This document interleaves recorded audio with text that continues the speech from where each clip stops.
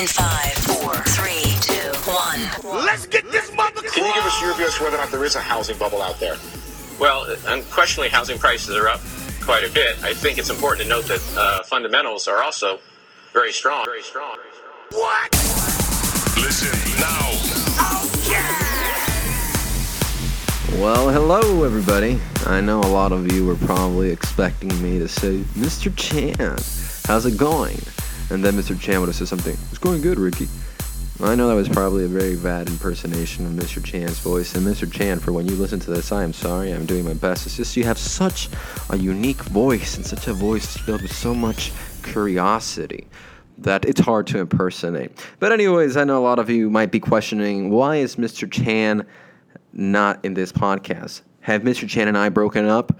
Well, no, I'm kidding. Mr. Chan and I did not break up. The thing is that sometimes in life, things happen that you just can't do a podcast. However, this is the question. Do you just sit down and cry about the fact that you can't do a podcast? No. You find a solution. And that is what Mr. Chan and I have done. In situations where one of us cannot do a podcast, that doesn't mean that we won't do it. One of us will cover for the other. In other words, next week, I won't be able to do the podcast, and Mr. Chan will cover for me, and he'll provide you with a bunch of good, amazing, awesome information with regards to last week's recent events. But today, I will be doing that for you, and hopefully you guys enjoy this and learn a little bit and learn something new, learn something you had not learned before. Learn something you can teach your grandma, your mother, your dog, maybe if you talk to him a lot. I've seen, believe it or not, I've seen a lot of people talk to their dogs, really. And I talk to mine, I do. And then I wonder, is he understanding? But maybe they do. I mean, it's just a matter of body language. But anyways, enough about dog conversations, which I'm sure people find very interesting, and we can have a whole 12-minute discussion about dog conversations. Let's talk about last week's events and what I consider to be the most important, events. Yes, what I consider to be the most important events with regards to this podcast or with regards to the markets. Now, last week, the non-farm payroll report, which is the jobs report, which is an indication of how many jobs were added in the month of April in the United States. Expectation by the mainstream was approximately 200,000 or more. And the reason why the mainstream is probably expecting this is because a lot of them are buying into this whole narrative that the United States economy is going through this amazing recovery and everything is bright and shiny, like a song from the Beatles. Here comes the sun, do-do-do-do. Well, no, the sun ain't coming. We're probably going to go into a storm, the perfect storm. George Clooney won't even know what to do. He's going to be like, what is happening? That is the reality of the situation. So people were expecting 200,000 because they were expecting Here Comes the Sun. No, instead, we just getting closer to, being George Clooney in the perfect storm. We got 160,000 jobs created.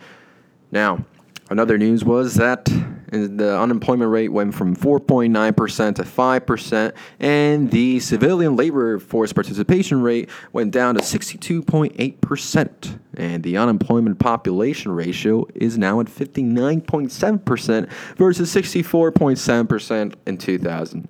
Now, let's dissect all of these numbers really quick. First, with the non-farm payroll report. So 160,000 jobs were created, which is below expectations of 200,000. Now, the interesting thing about missing expectations is that in this bizarro world, instead of the market following that downtrend, which it demonstrated this whole week, it actually reversed a little bit up. Not that much. There wasn't much of a rally, but I don't know what I was expecting. I'm not even sure what to expect. This world is so crazy. But instead of the market going down, which would have been the normal reaction, okay, bad news, the economy is showing signs of weakness, therefore the earnings that companies are going to report are probably going to be lower and not reflected the current stock price, therefore I should sell and buy at another opportunity. No, that didn't happen. The market did, it went up and rallied up. The question is, why? Well, we got into the point where bad news is now good news. And that means that bad news implies some sort of easing or no rate hike or some sort of quantitative easing.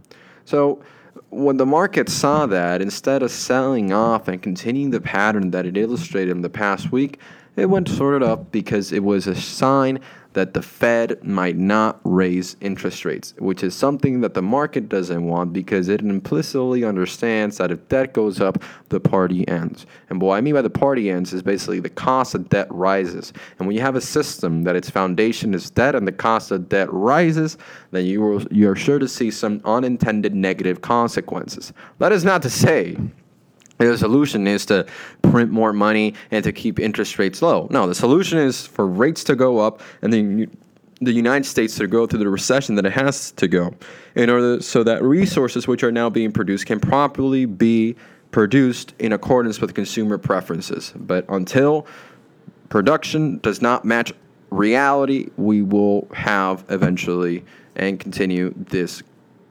drive towards a cliff. I mean, the cliff is inevitable. It's just a matter of which cliff are we going to drive. Right now, we're either left or right. And if you go right, okay, there's going to be a cliff, and it's going to be bad, because it's going to be bad. But if you go left, it's going to be really bad. You probably die. And I don't know. Bad things happen. The point is, one of them is worse than the other.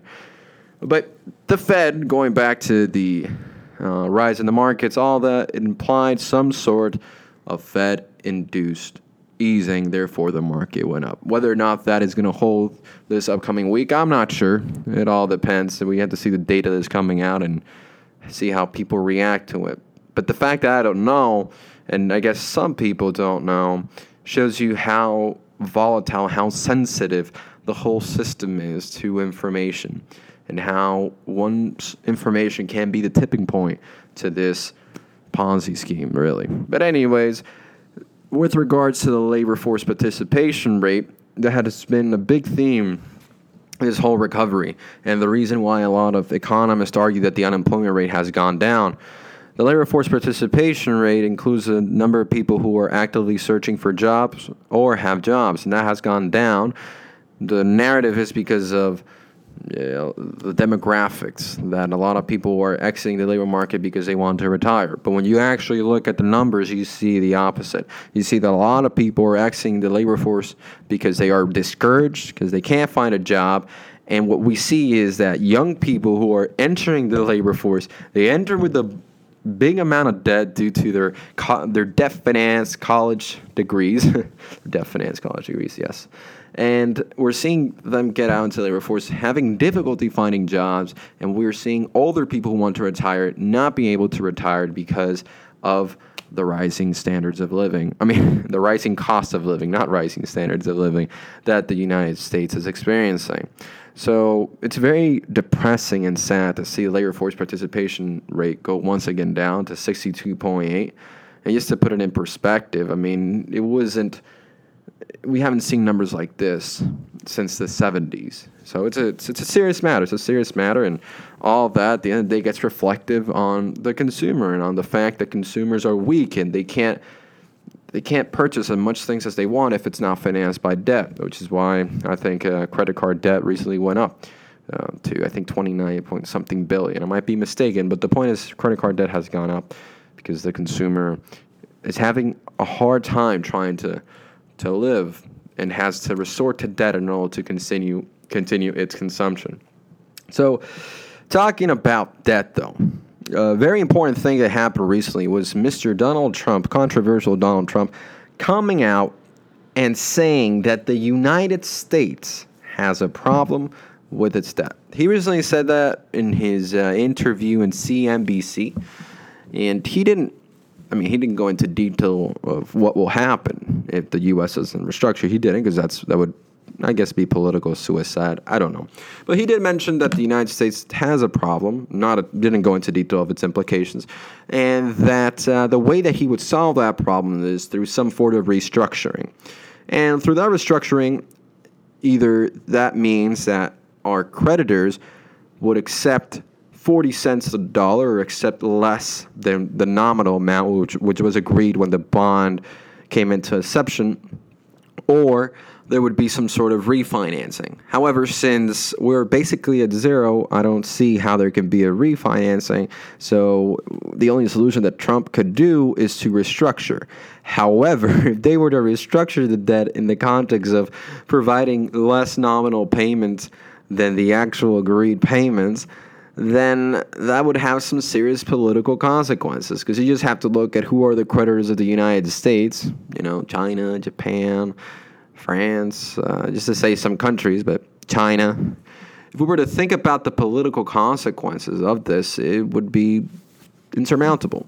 Not to say that there aren't going to be future economic consequences. I mean, the Fed is in the corner, and the future of the United States implies some sort of negative consequence.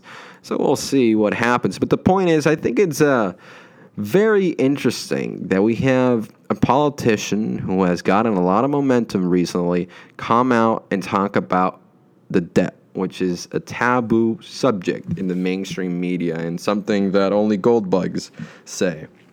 So it's very interesting. And he's right to the extent that it is a problem. Now, is he right with the solutions?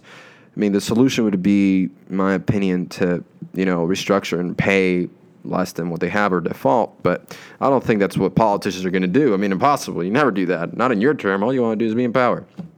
I think they're just going to kick the can down the road as long as possible, and as long as the markets can hold it. So we'll see how everything develops. And that's a lot of the big news that happened, I guess, recently for me, and on the whole context of the Fed decision. Now, do I think is the Fed going to raise interest rates? No, I don't think the Fed is going to raise interest rates. I think the market will not allow it. The market will sell off and will give signs that we want more easing. I mean, the market is like a heroin addict, as Peter Schiff said. It needs more heroin in order to keep itself alive. And the reason why it needs more heroin is because it needs that constant injection of liquidity. In order for you to understand, think of this example. Imagine you have a shop, a t-shirt shop, and there's a friend of yours who has a printing machine, and he prints $100 a day. He doesn't tell you that he's printing them, and he buys t-shirts from you every day, and then he gives like $10 to other people to buy t-shirts, and he said, just buy t-shirts because I really like my friend, and I want him to do good. And then all of a sudden, you see all this income coming to you, so you expand your business and you start doing great. And then all of a sudden, I guess somebody finds that he was printing money, and no longer is that printed money entering your shop. So you find yourself with a contraction in consumption of your t-shirts. So you're like, oh my God, nobody's buying t-shirts anymore. What am I going to do? Oh my God. So you basically have to fire people, maybe go to a smaller shop, etc. And that is basically what is happening right now. The market is not getting that constant injection of liquidity. So they are now starting to question, oh my God, our earnings going to keep on going up. What are we going to do? We need that constant money. This system needs that constant money. If not, reality sets in. But the thing is, reality is going to set in regardless. It's going to set in regardless. And that's why the consequences are going to be bad. Either there's going to be an economic collapse worse than the Great Depression, or the U.S. dollar is going to lose its reserve currency. Anyways, I think that's enough for today. And if you want to listen to more, stay tuned for our next episode of the Let's Say Fair podcast, which will probably be hosted by the great Aaron Chan, and he'll talk about very interesting data points and things that have been unraveling in the market. But for now, I hope all of you have a great day. And remember to like us, share us, subscribe, say mean stuff about us, and just comment, enter the debate, because it is only through debates that we can move from a society of force to a society of reason. So keep on doing that and have a great day.